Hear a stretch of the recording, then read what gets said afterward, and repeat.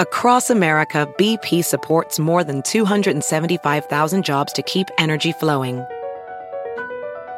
Jobs like updating turbines at one of our Indiana wind farms and producing more oil and gas with fewer operational emissions in the Gulf of Mexico.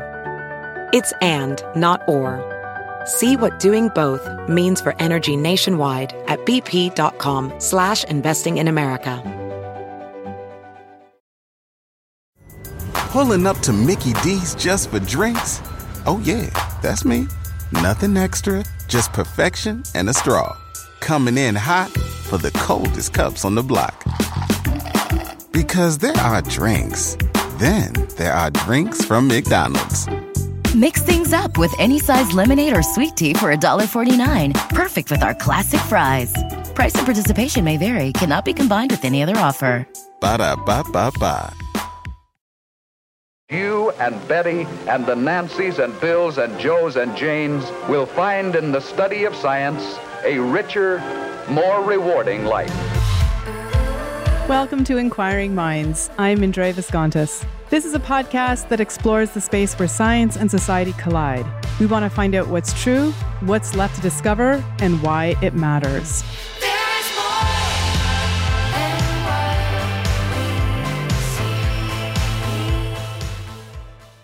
We are now on episode 381 of Inquiring Minds. And back in episode 128, I had the pleasure of interviewing Sy Montgomery. She's a naturalist and author, and I like to think of her as kind of a modern-day James Herriot, someone who just has a way with animals, who's able to understand them deeply and interact with them, befriend them. Back then, I talked to her about her book, The Soul of an Octopus, which really helped me understand what this very strange nervous system of a cephalopod might have to do with the human brain and might help us understand our own nervous system. What struck me during that conversation is just how much she loves animals. And while she might be best known for her work with octopuses, she's written 33 other books about creatures as diverse as tigers, tapirs, hyenas, snakes, dolphins, hummingbirds, and many, many more. But in each of these books, it's clear that she's able to establish a kind of mutual love or at least respect with the creatures with which she interacts. But her new book, which describes her relationships with hawks, is a little different. Sy Montgomery, welcome back to Inquiring Minds. Oh, I'm thrilled to be here. Thank you for having me. You know, Soul of an Octopus is one of my favorite books, and I recently did a project with the Oliver Sacks Foundation and Audible. We wrote and created a new podcast called Radiant Minds, and they asked me in the promotional material, what would be a book that Oliver would have loved? And Soul of an Octopus was right there. And I don't know if you ever corresponded with him and if he had read it. No, but I read just about everything he ever wrote. I was a huge, huge fan. And we have mutual friends, Temple Grandin. Yeah, right. Temple. And anyway, I was just so sure that he would be a kindred spirit of yours. Yeah. Oh, I wish he was still on this earth with us. Me too. So when another book came onto my desk, written by you, I was so excited not only to read it, but also to talk to you about it. So this is The Hawk's Way, Encounters with Fierce Beauty. And it was totally unexpected when I started reading it. Because, I mean, certainly, you know, I think of raptors or hawks as being beautiful, majestic, fierce birds, but not quite as evil as apparently they are. Well, they're savage and they are ruthless, but it's bereft of evil. They are completely innocent. They're doing what they're meant to do. It's just a lot of what they do scares us, and with good reason, because our kind or our ancestors were hunted by the ancestors of these birds.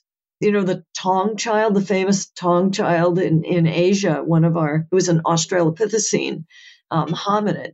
And for years when I was growing up, we were told that it was eaten by a leopard or a cave lion or something like that. But no, this Australopithecine was killed by a huge, now extinct eagle. So wow.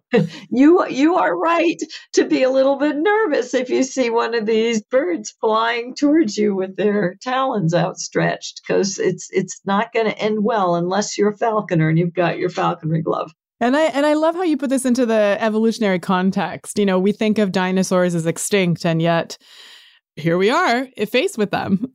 Yes, I know. And when you think of it, there's a dinosaur. If you eat meat, which I don't, but every Thanksgiving, there's a dinosaur on your dining room table. And if you feed birds, which I do, that chickadee that's pecking at the seeds, that's the dinosaur. And not just any dinosaur. It's not just, Brontosaurus of Diplodocus or somebody like that, one of the slow dinosaurs who moved on four legs. These are the theropod dinosaurs who became birds. These are the dinosaurs like Tyrannosaurus rex and Velociraptor who became birds. Yeah, and listening or reading your description of these falcons, or I guess we should talk about what the family here is, so that we're not just, are we talking about the same family of species when we're talking about hawks and eagles and raptors in general? Right. They're all raptors. They're all called raptors. They are all called birds of prey. Birds of prey. Okay. And that's easier really to say, because in England they have these buzzards who are raptors, but our buzzards are vultures. Okay. So there's a difference. There's a difference between vultures and raptors. Right. Because vultures don't kill. They are not birds of prey. They are scavengers. And just think what a mess the world would be without vultures. And I love vultures, and they're fabulous, and they eat meat, but they don't kill it. It's though your description of the talons, of the wingspan, of the way they're born with this little buzz tuft of, I can't quite remember what you described it, but I just think of it like fluff balls that turn into feathers. That made me sort of start to see how they might be related to dinosaurs, or how they might be the descendants of dinosaurs, as opposed to like the cute little chickadee. Right. And look at even the chickadee's feet. And they're these scaly things with like toenails on the end. And that's when you start to see dinosaur. But, most of the dinosaurs that we know, we don't picture them as having feathers, but quite a few living dinosaurs who lived, before the asteroid wiped them out 65 million years ago. A lot of them not only hatched out of the egg with down, Tyrannosaurus rex had down, but a lot of these had actual feathers, and we know what the feathers looked like. We know what color they were now. Wow. So it's so different from when I was growing up and imagining what baby dinosaurs looked like and adult dinosaurs looked like. They've changed dramatically since when I was growing up. But then, I'm 64 years old, so a lot of stuff has happened. So to be a falconer, I, having read your book, now understand is to be a special kind of person. Because having a raptor as a pet is not the same as that beautiful dog that just went in and out of your room. And listeners, if you heard some of that panting, that was the dog. Yes, it wasn't me. Not me, horse eye. Because they don't love you back. Yeah. And they don't even belong to you. They're not your pet. My falconry instructor, Nancy Cowan, who, to my unending sorrow, died this past winter, she always emphasized, you don't own that bird. You are not the master of that bird. If you train that bird at all, what you've trained them to do is to let you serve her. You are the junior hunting partner. And the thing about these birds is that we are not even keeping them in captivity, because if a bird thinks you're a lousy hunting partner, that bird will fly away and you will never see it again. And you describe stories of birds who just like do that one day. They've been with someone for years maybe, and then one day they're like, well, I've had enough of you, and they fly away. But then there's also birds that I've heard of. Steve Bodio, wonderful writer, who wrote, among other books, A Rage for Falcons. He describes wild goshawks that will fly out of the woods and hunt with people just because it's a good hunting partner. It's not because they love that person. It's because they're a good hunting partner. So if I wanted to be a junior hunting partner for for some kind of a hawk, what do I need to do? Why would they need us? I mean, they have obviously this wonderful vision. They have the talons. They can fly. I mean, what can I possibly add? Well, you can scare up game because when you walk through the leaf litter in the forest, you could disturb a squirrel or a vole or a mole. And if it moves even just the littlest bit in response to your passing by, that hawk with its amazing vision is going to see it. And the minute they make the connection between you and the appearance of that game, bam, it's in their file folder with hunting success. And they are always going to hunt with you. And this is how you get birds of prey to hunt with dogs, which normally they would never do. Most birds of prey hate dogs and will scream at dogs. And when you're first training a bird to hunt with a dog, you don't have to hunt with a dog, but if you are working with a dog, at first the bird just screams at the dog, like, I hate you, you're stupid, get away from me. But the minute that dog points and they make a connection between, ooh, that dog helped me find that prey animal and I got a slip-on game, now all of a sudden their prejudice against dogs is gone. I mean, it's interesting that you say points because I feel like, shared attention, like or joint attention, pointing to something and then another animal or being noticing that you are looking at something and then they look in that direction rather than at you is a pretty sophisticated cognitive skill. And it's amazing to me that these birds can do that. Yes, it totally is. But, I'm surprised. Many people say that, wolves, for example, will not respond if you physically point. And interestingly, octopuses have been able to figure out if you're pointing your finger, they know to follow that to the thing that you're pointing at. Because many people think that birds of prey are not that smart. But as you point out, they are smart in their own way. They're smart when it comes to hunting. They are brilliant, incandescently brilliant when it comes to hunting. I love too whenever you describe specific instances in which the bird would scream at you out of anger. I mean, it's such a vivid image in my head of you having your glove and the bird perches on it and then just turns its face and like yells at you. I know. Yeah. So, you describe this relationship with the birds as unique, as something that you had never experienced before, as something that changed your life. So can you walk us through a little bit about how you went from having this thing that just screams at you and clearly just spews vitriol to this completely new relationship? Well, I had been used to lots of different animals. I've had friends who were octopuses who would turn white beneath my touch. They'd feel so comfortable when I touched them. One of my very good friends, family member, really was a real pig. And I knew how to touch him in a way that would just make him roll over in porcine bliss. And I once tried that with a rhino. I mean, not just a wild rhino, it was somebody's rhino, but that worked. Wait, somebody had a rhino? Wait, what? Well, yeah, okay. It was like a rhino ranch.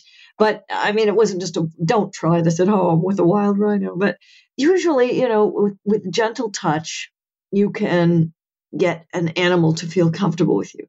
But hawks are different. They do not want you to touch them at all. This is different from other birds like cockatoos and cockatiels. They often do like to be touched, not a hawk. Everything that works with other animals doesn't work with a hawk. You are totally submitting to their rules. And that was something Nancy was very clear about.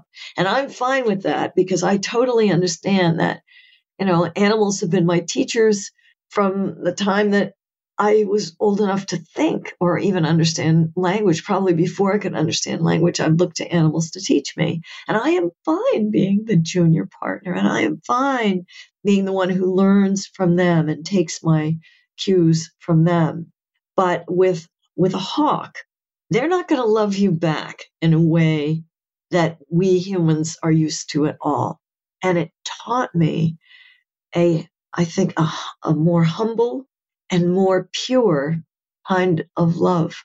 And in this way, this ruthless lethal hunter expanded my capacity for compassion. I wonder if you can tell us a little bit about how you got to know the hawk. It sounds like in the beginning, you had Nancy and she just jumps from the page in how you describe, her relationship with the birds and sort of the things that she taught you. But sort of tell us a little bit about sort of those early encounters and what you learned and how the only word I can think of to say is how you learn to handle the hawk, but you don't handle a hawk. The hawk handles you. Well, true. But you learn what mistakes not to make. And Nancy was a fantastic instructor. She was great with both the hawks and with the people. And she showed me what movements are okay and what movements are not okay.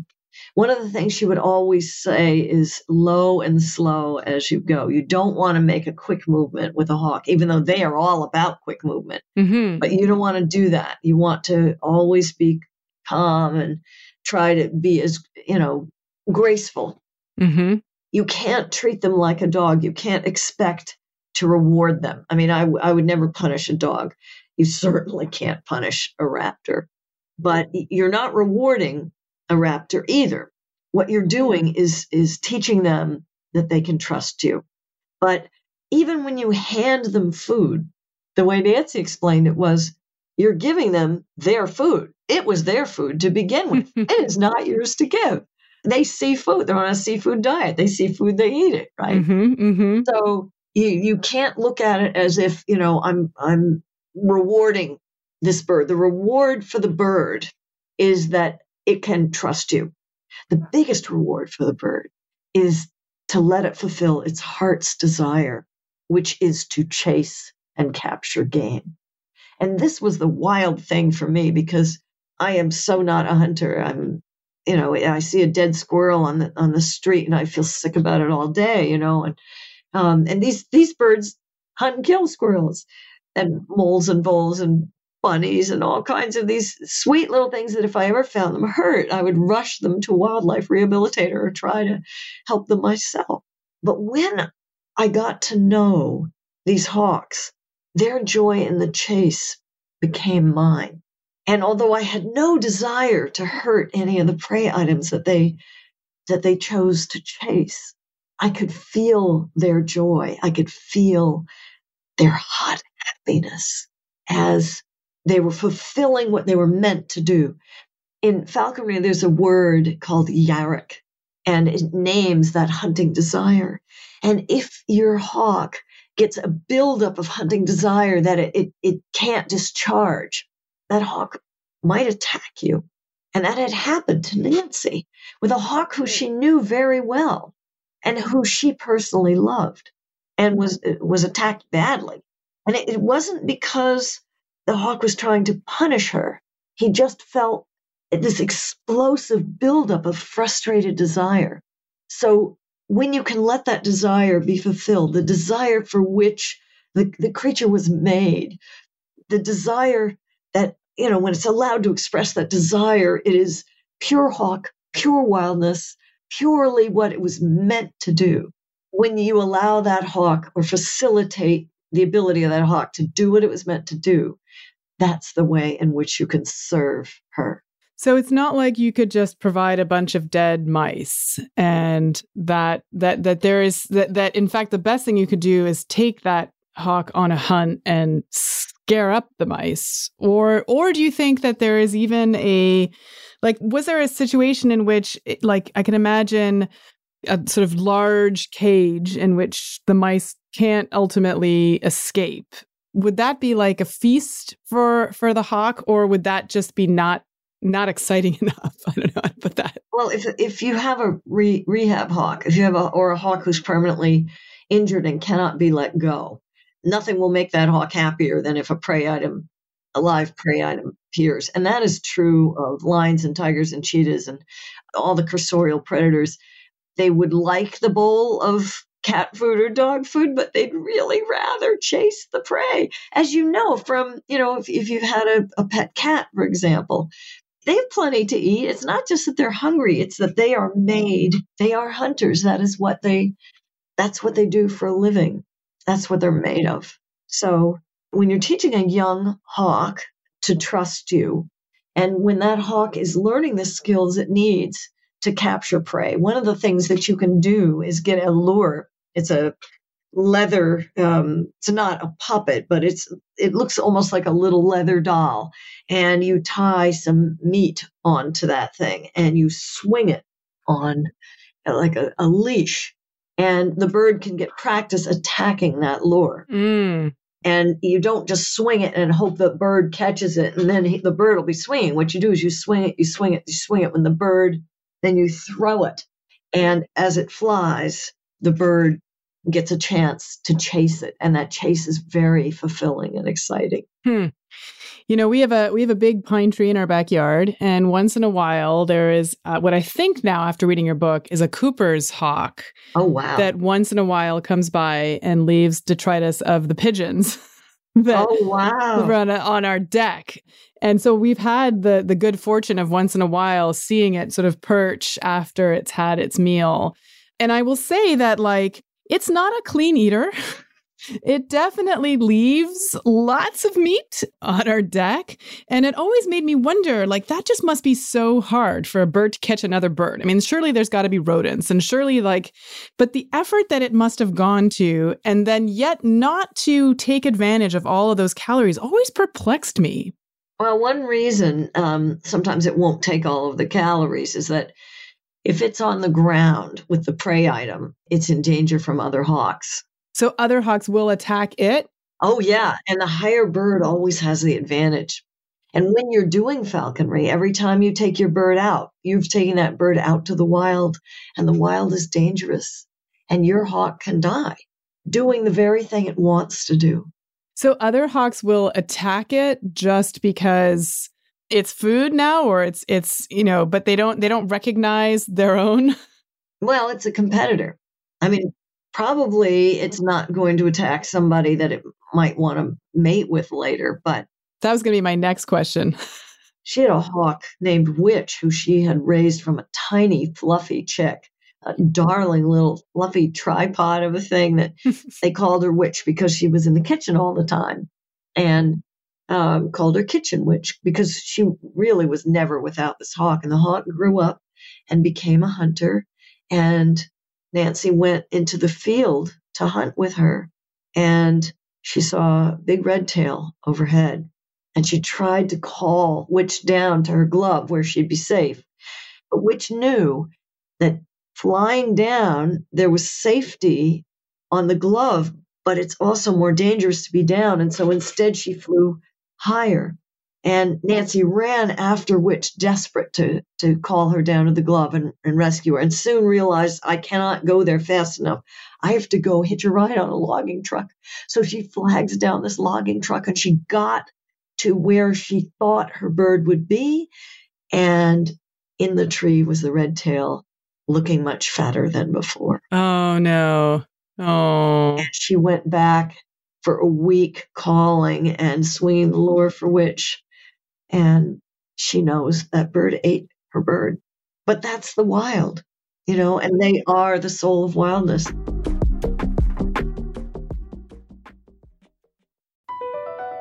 Across America, BP supports more than 275,000 jobs to keep energy flowing. Jobs like building grid-scale solar energy in Ohio and producing gas with fewer operational emissions in Texas. It's and, not or. See what doing both means for energy nationwide at bp.com/investing in America. VR training platforms, like the one developed by Fundamental VR and Orbis International, are helping surgeons train over and over before operating on real patients. As you practice each skill, the muscle memory starts to develop. Learn more at meta.com/metaverseimpact. Pulling up to Mickey D's just for drinks? Oh yeah, that's me. Nothing extra, just perfection and a straw. Coming in hot for the coldest cups on the block. Because there are drinks. Then there are drinks from McDonald's. Mix things up with any size lemonade or sweet tea for $1.49. Perfect with our classic fries. Price and participation may vary. Cannot be combined with any other offer. Ba-da-ba-ba-ba.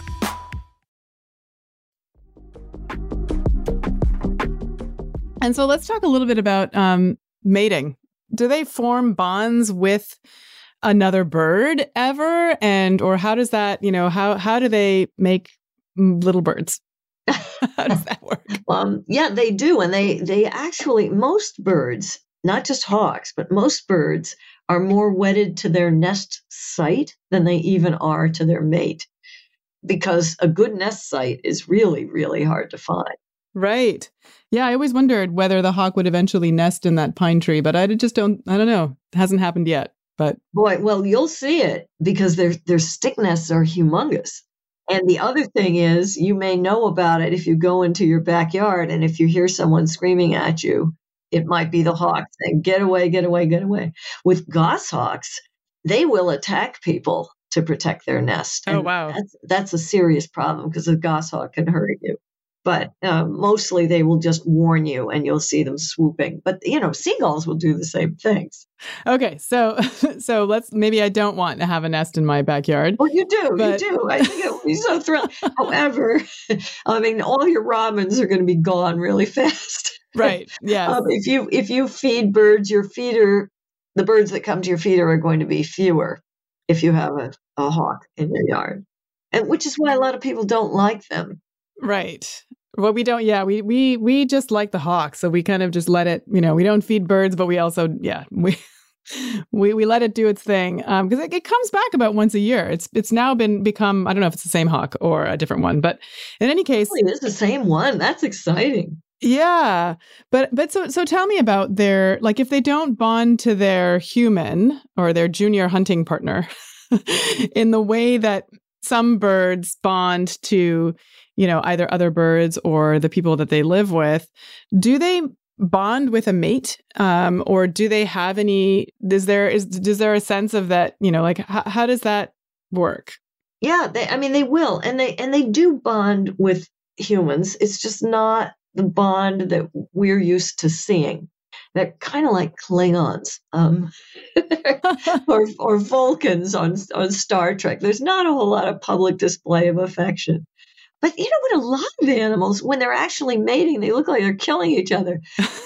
Have you ever seen parrots feed each other? They look like they're grabbing each other's face and shaking them around. Who would want that? And Konrad Lorenz, when he was raising his jackdaws, who are like a kind of a crow, what they do, they showed their affection for him by throwing up worms in his ears. So that isn't necessarily the kind of, I'd rather have flowers and candy than vomit and worms in my ears, but that's how they show it. So I'd like to talk a little bit more about sort of the kind of skills that the hawks have and like what we know about sort of what they're able to do. And like, you take them out on a hunt or, it sounds like there are all these new words that I learned from describing falconry. So can you tell us a little bit about like some of the beyond just like go out into the field, scare up some rodents and, let the hawk go? There are other kinds of behaviors that those hawks learn to do. Can you tell us a little bit about what they are and what they mean? Well, there's a lot of words in falconry that no one has ever heard of, and even when it poops, it's not pooping. It depends on if you have a hawk or a falcon, but it's known as mute or slice. It's just like they require their own vocabulary. If you're sleeping, that's called jonking. If you wipe your beak to like get rid of the gross flesh on it, that's called feeking. So it has this whole, and there's all kinds of accoutrements too that are used in falconry. Falconry connects you with this ancient sport that goes back millions of years. It's falconry has been used all over the world. Some of the practices are identical to what would have been used 1,000 years ago. Many people keep their falcons hooded until they're ready to hunt. And they make these like hats that cover their eyes. And you would think essentially blinding the bird would make it freak out and make it terribly nervous. But no, I found when you put a hood on a bird, it's almost like you're extinguishing a candle. It won't move. And in a way, it's not even alive in the sense that hawks are so incandescently alive when their eyes are open. Their eyes weigh twice as much as their brain. Their eyes gather so much more of life than ours do. We have one area of perfect vision in our eye called the fovea, and hawks have two called foveae. And they have so many more receptors than we do. They may have 1 million. We have 200,000. They see colors and detail that we cannot even dream of. You and I would look, you know how when you fly over a forest, you just see like a whole bunch of broccoli. They see layers of individual leaves. They see colors that we can't name, that shimmer like the iridescent feathers of hummingbirds. And speaking of hummingbirds, when you and I see a hummingbird on the wing, we see a blur, but a hawk sees each individual wing beat. Wow. So they are apprehending the same world that we are in a much richer way than we are. So hence, I think, our awe in the face of this bird. And we've always known, even when we couldn't like look inside their eyes and, look at things with microscopes, and when we couldn't measure how quickly they can fly, we've always known that about hawks. We've always described them as magnificent. And this is true throughout all human cultures. So I'm still puzzled by the hood thing. Like, do they go to sleep? And when they sleep, do they close their eyes? I mean, it just, I love this idea of like the eyeball being, having all of these receptors and even bigger than the brain. And then the brain really is only needed to, basic life functions and to process all that information, right? To like make sense of that, of all that visual stimulation. So that if there isn't an eye, I can imagine that would just, does it put them kind of to sleep? Well, yeah, it's like turning off a switch. It really is. It's amazing. You would think this was if you blindfolded me, I'd be like freaking out. Right. But it calms them. Huh. And the hood is often this gorgeous piece of art. They're often very beautiful and hand tooled. They frequently have feathers. They always have something on the top so that you can pull it off very quickly. Oh, that's what that's for. Yeah, I thought it was just like, let's pretend it's a peacock or something. Yeah, it's not just for decoration. Yeah, but it has to fit perfectly because you don't want to injure their eyes.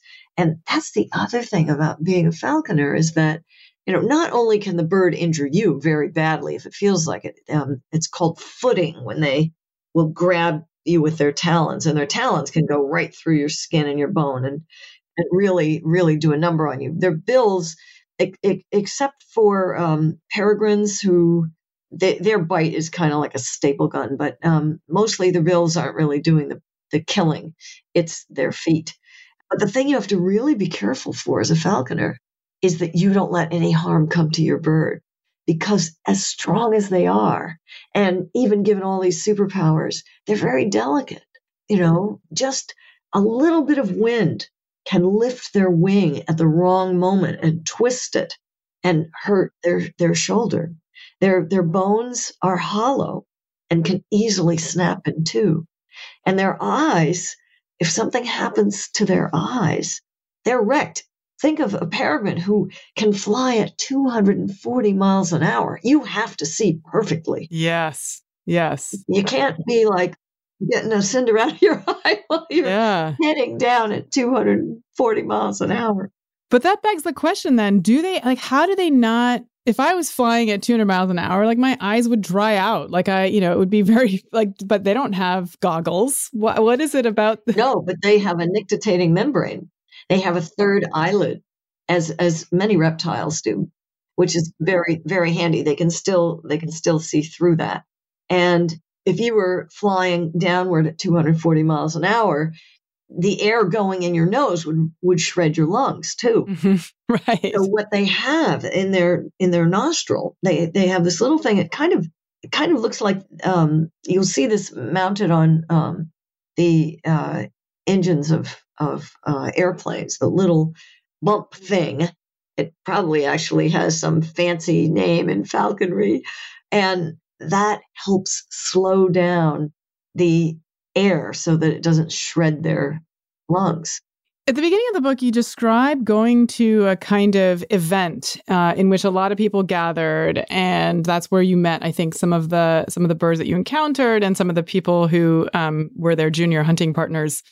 And in it, you describe that there's this mass of birds, including raptors, that fly around at a certain time of year. And it made me wonder, like, I always thought of, these kinds of birds of prey as being very territorial and not sort of congregating in groups. And I wondered if you could talk a little bit about why in this place at this time do they congregate? Is it about mating, or is there some other reason? Well, many raptors are migratory. And here in the Northeast, in the fall, there is this absolutely magnificent migration of hundreds of thousands of birds, including broadwing hawks. The broadwings are the most numerous, and they will fly all the way down to South America and spend the winter there. And then they are flying back up right now. As we speak, they are landing in backyards in New York and New Hampshire and Maine. And they're still coming. We only recently put radio transmitters on some of these birds from New Hampshire. We have 3. Let's see. There's Thelma, there's Monadnock, and there's Harris. And we can therefore keep track of where they're going unless they are under tree cover. So when they were in Colombia, we couldn't find out exactly what tree they went to because they're transmitting their information to satellite. But that's where you get, and they take advantage of rising columns of air called thermals so that they can ride these often in a swirling pattern. And they can ride these columns of air without expending a lot of energy. And when they're swirling around in these thermals, it's called a kettle of hawks because it's almost like a boiling kettle. And you can see tens of thousands of them sometimes in a single day. A lot of times it just looks like a bunch of specks in the air, but that's what they are. The one thing that I also wanted to ask you about was this scream or this call. I think a lot of us, Stephen Colbert used it to open up his late night show. And, it's a very distinctive call. And I wonder if you could talk a little bit about why that is. And, it just seems like the kind of thing where if you're a bird of prey, having this distinctive call would be problematic because your prey can use it as a signal that you're around and go hide, or even other birds could mimic it and therefore, scare. Oh, and they do. And they do, right. So tell me a little bit about the call. Well, they don't say it when they're chasing prey. Now, often on TV, they play the call and then you see the bird of prey attacking, but they don't right. do that. They often are using it to talk to other birds, or in some cases to you, to say, get the heck away from my nest. I see. So if you hear it, you know that their bellies are full or they're not interested in well, they're not hunting. They're not hunting. Although, I think the reason that people believe that they utter this cry before they chase prey is because often, if you're near a nest and they don't want you near their nest, they don't know what you're doing there. Right. They'll utter this cry and they'll swoop. And so I think some people thought like, well, he uttered the cry, he swooped. That's what he must do when he's hunting, but it's not. Got it.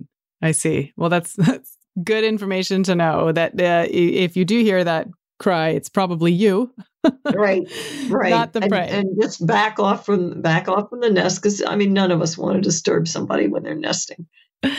So you describe a couple of birds that you became friendly with, I guess that would be the word, or that got to know. I wonder now in your life, do you have a hawk that you visit regularly? Is there still one that you're building a relationship with. Yeah, there's a hawk up the street. Our friend Henry Walters, who's a poet and a linguist and a parent and all kinds of other wonderful things. He is a master falconer. He used to live in Dublin, New Hampshire, and he now lives up the street. Huh. And I knew his previous hawk, a big red tail named Mary, who he captured as a youngster, fed and trained up and kept healthy over the winter, and then let her go. 80% of young hawks die in their first year. So the falconer who captures a wild one, feeds it up, trains it up, and lets it go is actually giving it a head start. And that's what Henry did. Well, Mary, he let her go a few years ago, but since then, he adopted or bought a Harris hawk from a breeder named Mahood.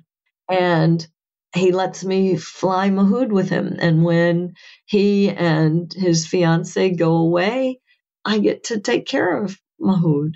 Where does Mahood live, like, when he's not flying? Is it a cage? Oh, he lives in, like, an aviary that's called a mews. Okay. So it's a big aviary. And he's perfectly fine to wait in that aviary. Birds of prey don't want to be constantly on the hunt. I mean, that's what they really enjoy. But just like we're happy to be sleeping when we're tired, we're happy to be resting in a chair. You know, it's not like miserable that they're not hunting 100% of the time. And when their bellies are full, they won't hunt because they don't want to expend that energy because, you know, their point is to stay alive. But they do love to hunt when they are hungry. And it's thrilling to see Mahood get the slip-on game. And it's been wonderful to see this young hawk grow in confidence and skill. And it's been wonderful for me to see Henry's relationship with his hawk. And when I say his hawk, he doesn't own the hawk any more than he owns his fiancée or you own your children. But I talked to him about the relationship you feel with the hawk who is in your care.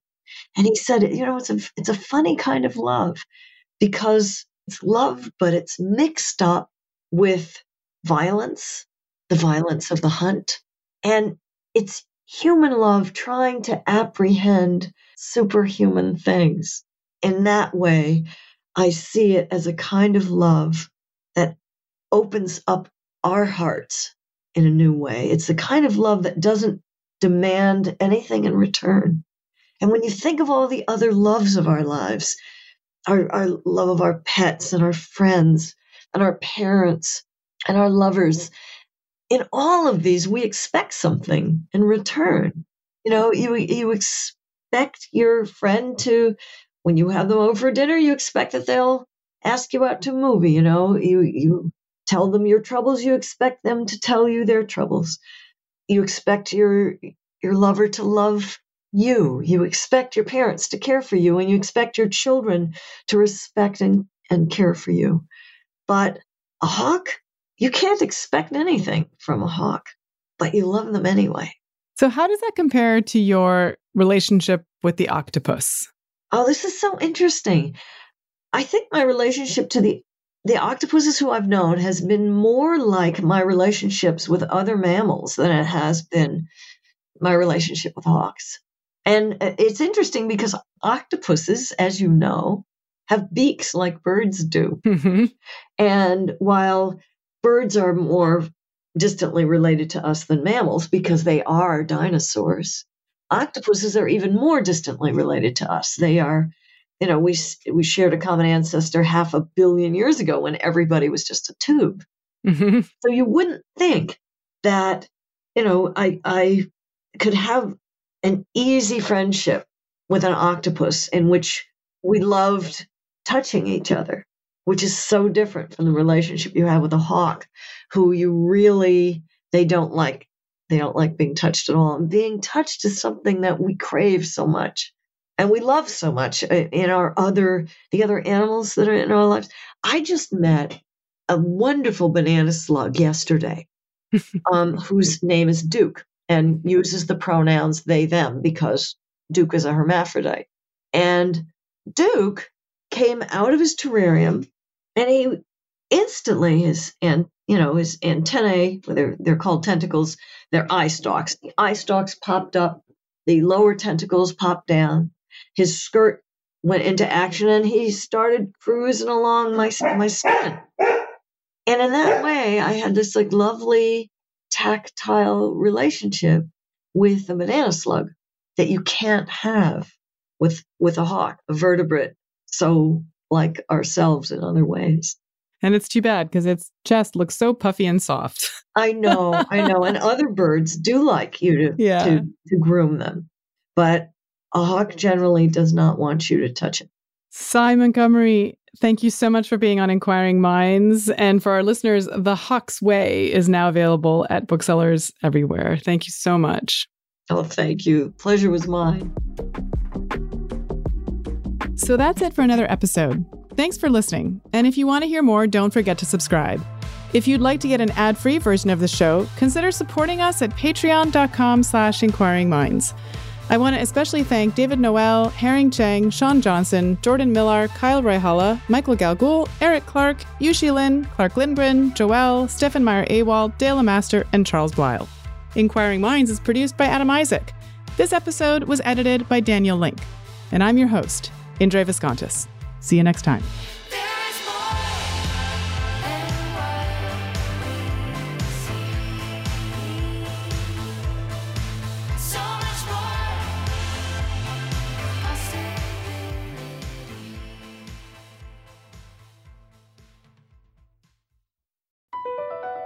BP added more than $70 billion to the U.S. economy in 2022 by making investments from coast to coast.